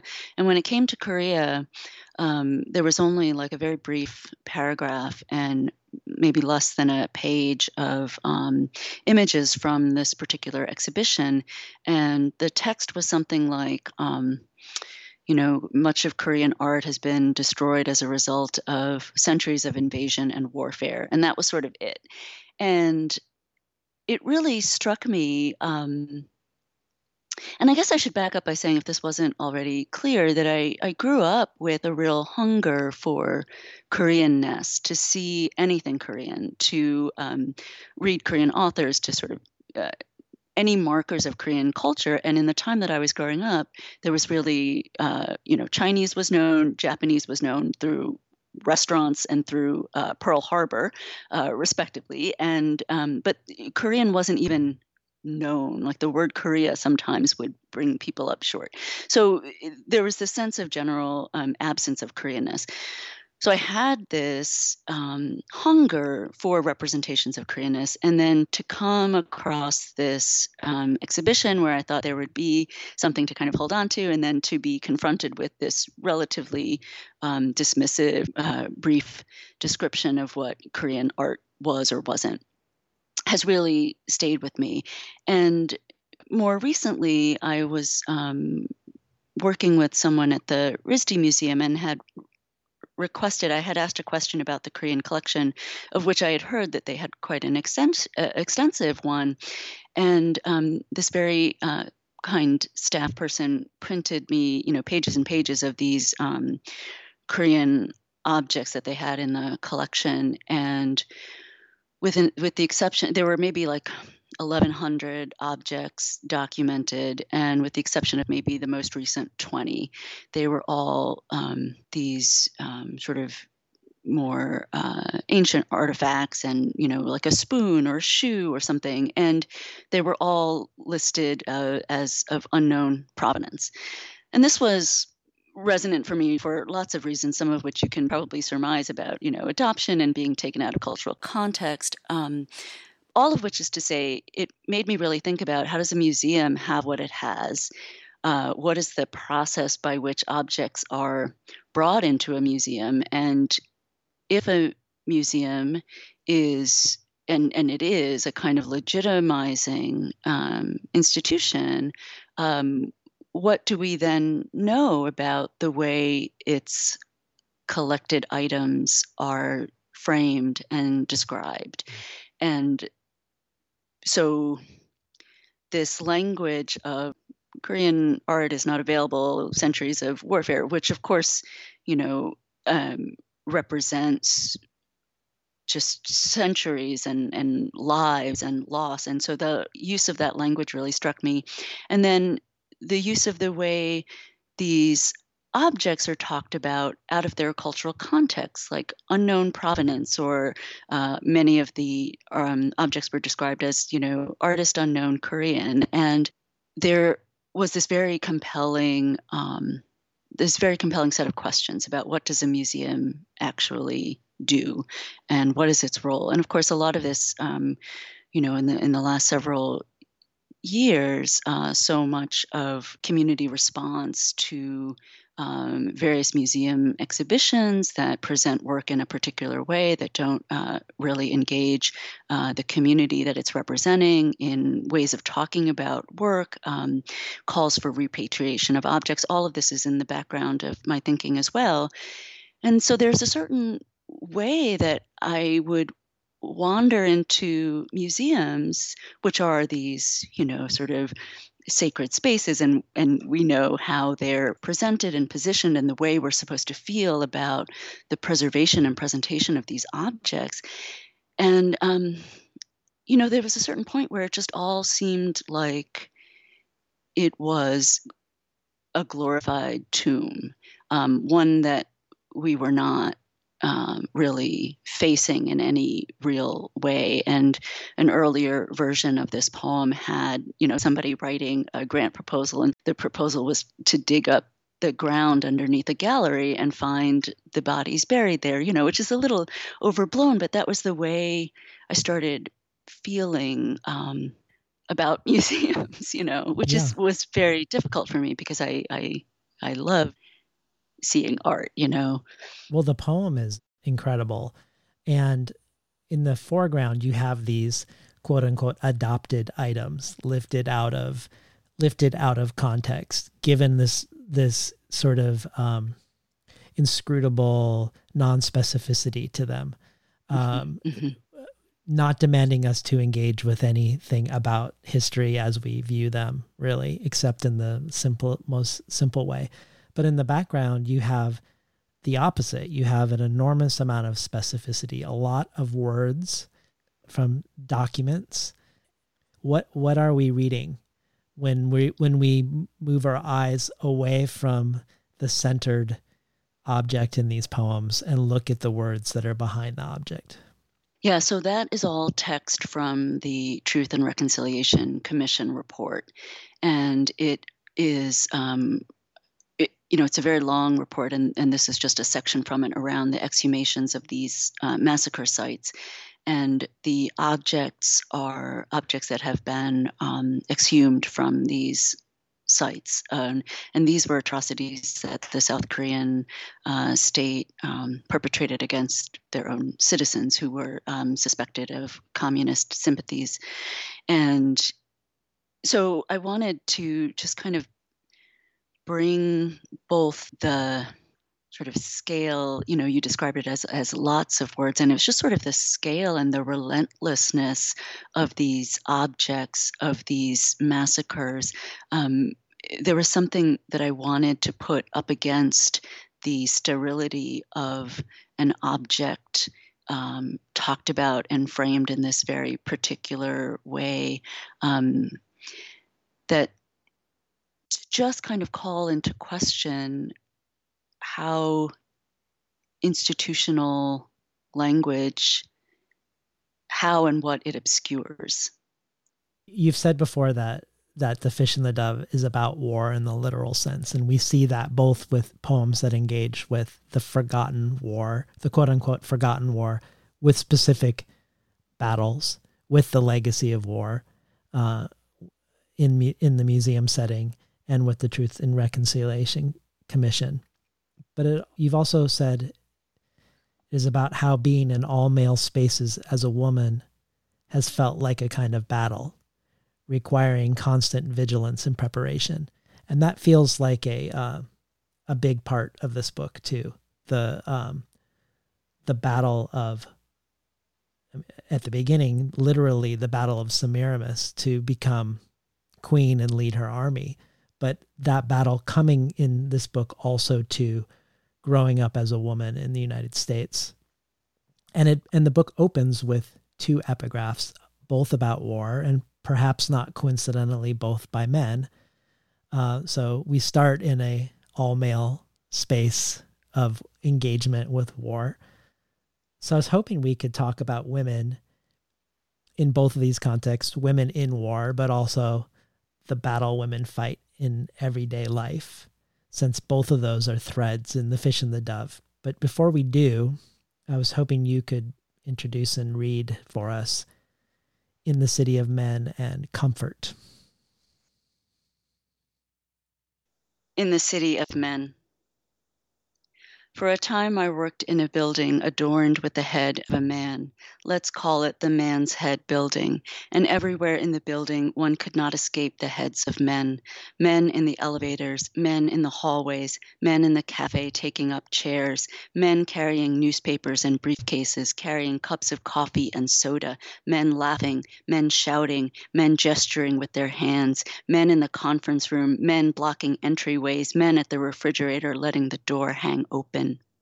Men took their time. One cornered me in the file closet and said, "Oh, you know you want it." One said, "Hey, get me a coffee." And when I glared at him, he said, "I forgot there was a war against men." One said, "Ni hao, wonton soup, egg foo young." One said, "No ticky, no shirty." One said, "Want to take you shopping for a two-piece." One said, "Come with me on my boat." One said, "I'll bet you're great in the sack." Another one agreed. One told me he had been to Korea, said, "You don't know how good you've got it here." He shook his head at me and then turned away. "They don't treat women so good there," he said. And that was, there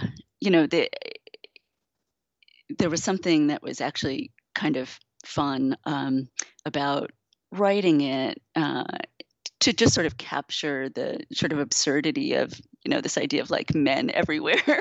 I tried to go to sort of cornering and like lingering in these entryways. And I think that, it was really a poem of rage and frustration, and as is perhaps Comfort, which is the other poem you suggested. Comfort. I did not learn much about history on my back, pressed against the door of his Japanese car, while the ghosts of our ancestors paced in the parking lot. Did not learn much from his approach. I know your people hate my people, but you are too pretty to be left standing here alone. That night, and nights after, it was not empire we spoke of, not occupation in our mouths. Years later, on a busy street, and then upstairs, he tried to bring it all back, pinned me down on my own floor. There are many ways to remember in a room barely large enough to lay one tatami mat down. And that poem is really, I was thinking about Korean comfort women, and in some of the oral histories I had read of these women who were forced into sexual slavery by the Japanese Imperial Army, I think leading up to and through World War II, that in some of these oral histories, women would describe the rooms that they were confined in as barely large enough to lay one tatami mat down. And that felt like just sort of a bit of an homage to those women. I had the honor of reading an early draft of a book coming out I think in January, called Body of Empire by Mariko Nagai, which is about the slavery of women in Imperial Japan, of Japanese women, of Korean women, of Burmese women, of many women. It's probably the most haunting book I've ever read in my life. And a lot of it is alternating testimony between women, comfort women, and men. But one of the things that I think that leapt out to me about that book too is because you move between the space of being a woman in Korea and being a woman in America, is that in that book she also documents how when the Americans come and occupy Japan after the defeat of the Japanese, they just sort of, the American men just sort of slot into the position that the Japanese men had with these women. So they, the Japanese men, in a sense, are demoted from using the women as slaves, and the American men become sort of a, it's almost like the men become, it can be of any provenance, essentially, and then in this machinery, the body of empire. Right. It's one thing that crosses cultures, misogyny. Yeah. Well, the other thing I was thinking also about around your dual investigation, Korea and America, and misogyny, was also that if we think about the lives of Francesca Woodman and Teresa Ha Kyung Cha, who both died very young, one of suicide and the other being raped and murdered, and then think of Semiramis's mother who kills herself. But I also think of a quote from Litany for the Long Moment from the poet Myung Mi Kim, which I thought was really great. If Korean history is missing from the master narratives of the West, and women are absent from recorded Korean history, the Korean American woman is invisible in both discourses. I don't know if that brings up any thoughts for you, but one thought I would love to hear about that it brings up for me as I read it now is some of the writing you've done around one of the earliest Korean woman writers who wrote a memoir that sort of breaks form for the tradition of Korean writing. But if you had any thoughts about just hearing that quote read back to you also, I'd love to hear those too. I think I wanted to include the, within this context of talking about war, the role of women for a couple different reasons. I think, not only because in most accounts of wars, as we've sort of talked about, women are absent, except when they're being used, raped or used as sexual slaves. And there's sort of, used as this kind of currency, lever of power between men. And that, for me, sort of harkened back to Semiramis, who in the mythology, there's this way that she's talked about as being the most lascivious of the Oriental queens. I think that's a quote that I encountered somewhere. And, that too is it comes from a male imaginary, right? That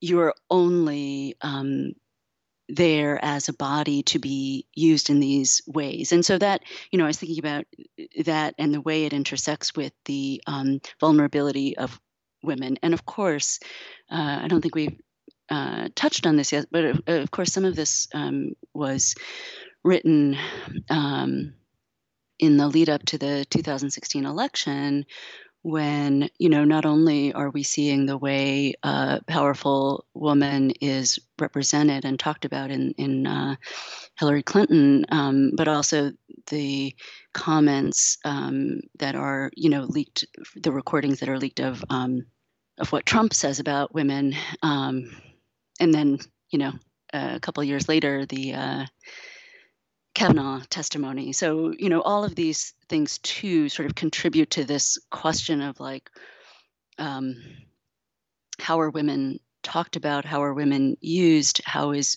girlhood and womanhood, the American aspect of it? How is that just this constant battle for personhood? And to sort of circle back to the mythology around, like women can either be invisible or used sexually, and there's something obviously there's something so flattening about that. But in the case of Semiramis, it was just sort of funny to me that there was no allowance for the complexity of a woman leader, a woman warrior, and all of that nuance, but that she also had to sort of titillate the imaginations of men by being the cruelest, by being the most sexualized, and there was something that felt resonant about that too, just in terms of thinking about what it means to be a woman in contemporary America. I want to bring this back to form again with the hybrid form, because it feels like there's a paradox also there that maybe relates to this question of invisibility and hypervisibility, that it's both a way to break form or to refuse a received form and to create form. Perhaps the way we were discussing how the erasure of orphanhood is a place of absence and fragments, but it's also a place of storytelling and myth making. I think of the notion of the long moment in your book, The Litany for the Long Moment, how in Francesca Woodman's photography, the longer that the shutter is open, the more it takes in. So the longer you're looking, in some ways, the less one sees. The person blurs and becomes transparent until they disappear if you leave the shutter open long enough. And yet something about what she is capturing in the disappearance or in the transparency is so deeply evocative that maybe it feels like it's capturing something more real. And this notion touches on so many different things you've said over the years. For instance, in describing the hypervisibility of growing up Korean with white parents in a white neighborhood, you say, being visible is not the same as being seen. And the long moment also feels connected to something you've said about the word orphanhood, how it is defined by something that is lacking, and how the word adoptee is entirely passive. You become an adoptee due to the actions of others. And you ask the question, can something defined by lack be knowable or speakable? And you also wonder what actions and what agency an adoptee can take. But I sort of feel like the way you create and then inhabit and embody a new form is the answer to these questions. But how do you feel about this question? Do you feel it can be knowable or speakable, something that's defined by lack? Yeah, I mean, I think for me, writing and art making is as close to knowability as I can get. It's the way that I try to making explicit what is unknowable or unsayable sort of breaks something open a little bit, meaning that it allows a little bit of light in, allows space for other kinds of telling or other kinds of knowing.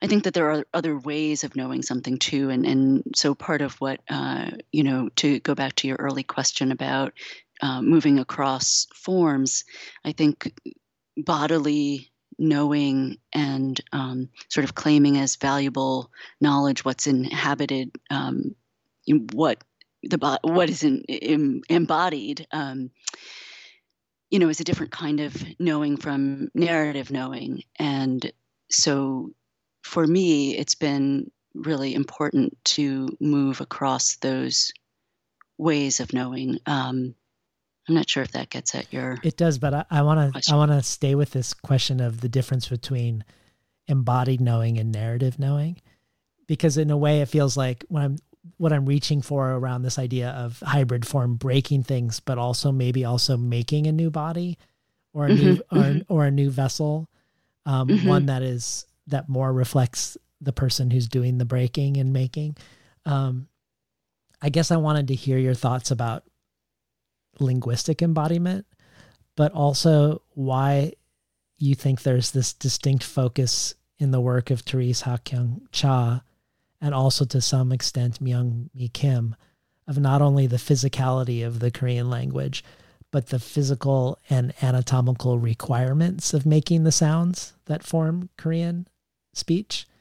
You say in Litany two things that leap out to me. One, I am struck by the difficulty of saying one thing, but wanting to say something else. And two, that Korean is a physical language modeled around the mouth and its anatomy. And in Dictée, we see that a lot, the mouth and its anatomy, but not just in Dictée. Cha has a video installation called Mouth to Mouth, and the mouths, abstracted from everything else, become very uncanny and strange and sometimes frighteningly other. And she has a performance piece called Aveugle Voix, which means blind voice. And she blindfolds herself with a blindfold that says voice. So the word voice is over her eyes, blinding her. She gags herself with one that says blind. And to return to the beginning, I think of the girl in the story Rabbits who gouges her eyes out of all the rabbits before she puts on their skins. So what are your thoughts about this focus on the tongue and the palate and the lips and the throat and the eyes and the mouth being troubled by putting the quote unquote wrong words on the wrong orifices, or this video of making the mouth not seem like a mouth? Do you have any thoughts on what this investigation is that you also seem captivated by and engage with in your own way? I think for me, part of the bringing back to the physical body and the sensory experience is foregrounded because of womanness and Koreanness in white spaces.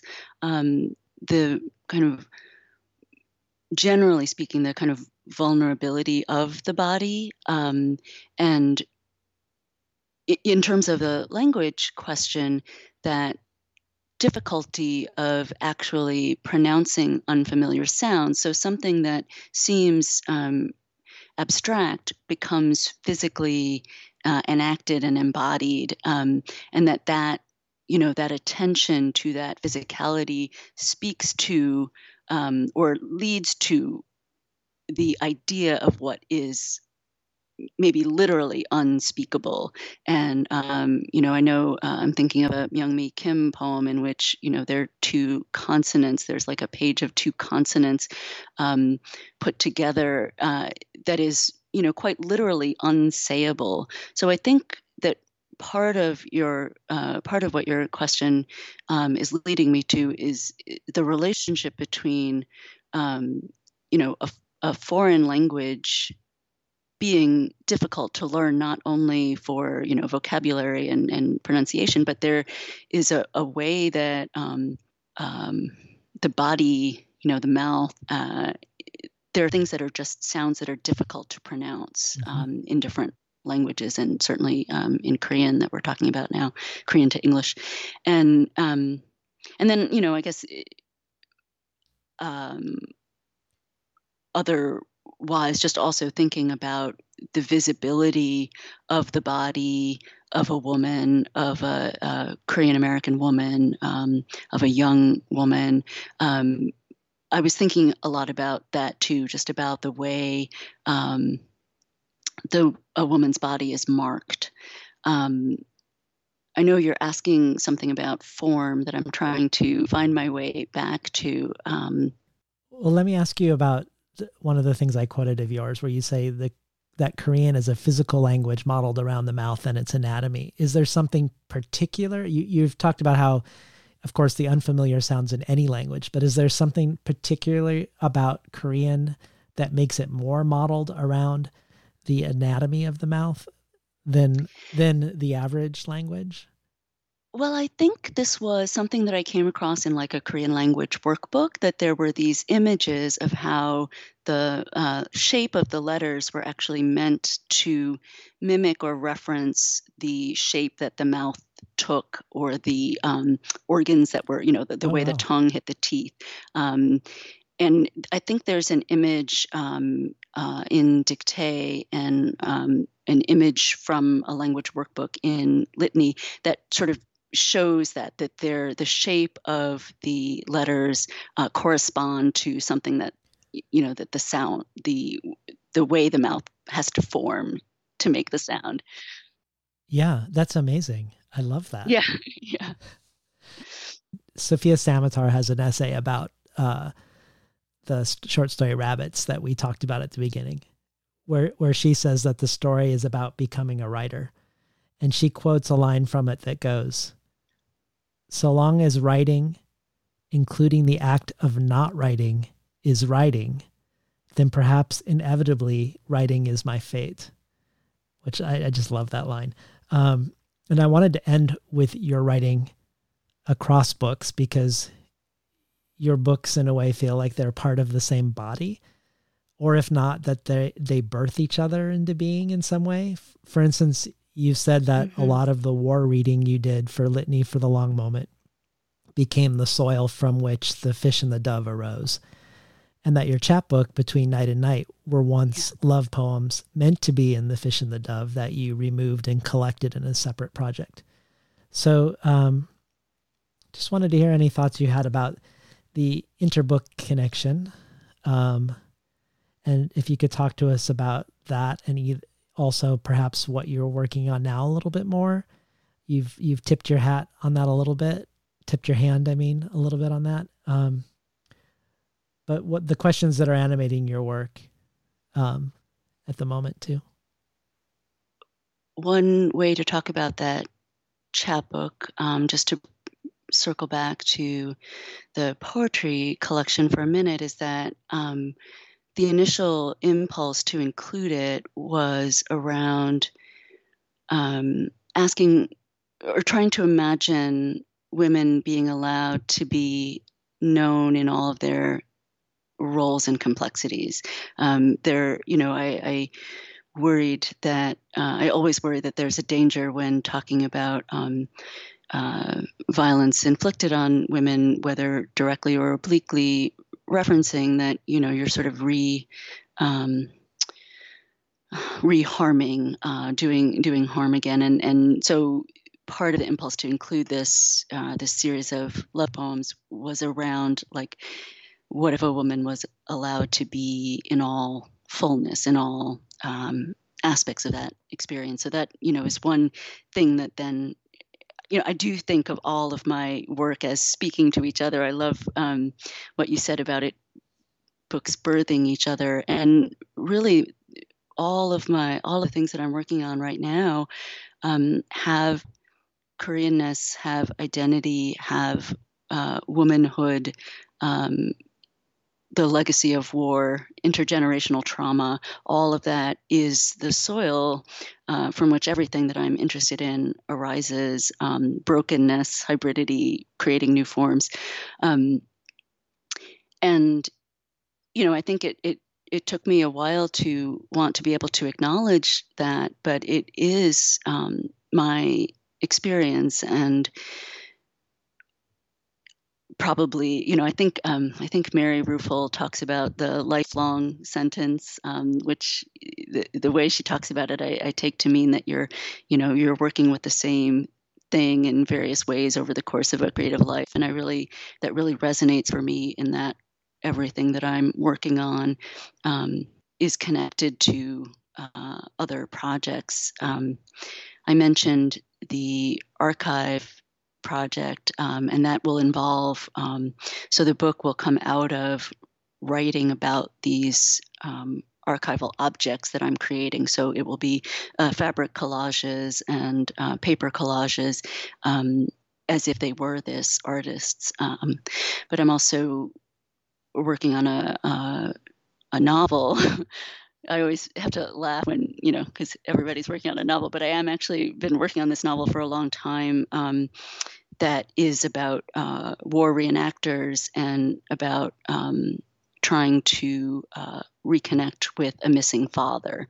So to get back to maybe where we started, the idea of war reenactors is so fascinating to me, because it's this attempt to perform, it's this performance of memory, and so complicated.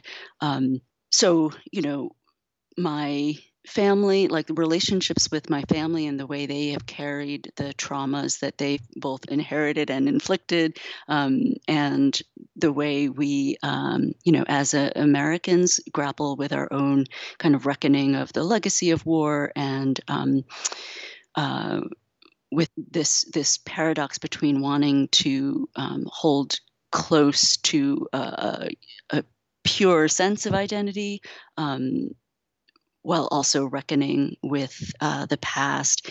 All of those things really feed, those feel like life's work questions, and I want to keep circling them for as long as I'm doing anything creative, I guess. Yeah.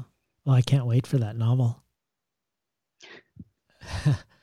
Me too. There wasn't one poem that seemed like the obvious poem to end with. So I was going to suggest Self-Portrait as Praying Mantis, Abandoned Korean Daughter, but I didn't know if that was a strange place to end. Do you have any thoughts on a last poem to read? I would be happy to read that. I'll just explain that it came from this, I don't even remember, like the years you just collect these little bits of glint in your head. And I had read something about praying mantis, nymphs they're called, and that when they're born, they resemble adults. So not all creatures when they're born resemble adults. And this was really interesting to me in the context, again, of adoption. And I was writing a series of self-portrait poems, and this is what came from that. Self-Portrait as Praying Mantis, Abandoned Korean Daughter. Let my body emerge from these dry brown husks, with black dots for eyes and voracious, mouth like flypaper, summer's dry heat, shedding skin. Does not rain for days, does not give way. The Korean goddess of rainfall is asleep in the north. The only woman who can tell me about my mother is 6,000 miles away and dying, sends me letters on blue paper so thin it is translucent, hangul small and tight, yielding nothing. Nymphs are born by the hundreds. At birth they resemble adults. Who do I resemble? From time to time I remember St. Anthony, patron saint of lost things. The nuns teach us to invoke him. St. Anthony, please look around. Something is lost and cannot be found. Ask the woman for a name, for one word or two that will describe my mother, but my letters come back unanswered. Years and years unanswered, years of looking for a name to drape across this cradle of time, name to stitch into this swaddling blanket, name to burn into this skin that must resemble her skin. From time to time, I remember sparrows bathing in dust, wild turkey strutting through the dry brown yard. Inside the house, bowl of persimmons on low table, and a woman, hair falling down her back, looking away, never turning to see, never turning back, never looking for me. St. Anthony, patron saint of lost causes, please look around. In the garden they lay in wait, then strike, death grip on their unsuspecting prey so fast. Oh, mother, my method is ambush too. I will wait for so long, will spend the days waiting, but then, when you are close enough, I will come at you fast and I will take you apart. Thank you so much for being on the show, Mary Kim. Thank you so much, David. It's been such a pleasure. Thank you. We're talking today to poet Mary Kim Arnold about her latest book, The Fish and the Dove, from Noemi Press. You've been listening to Between the Covers. I'm David Naiman, your host.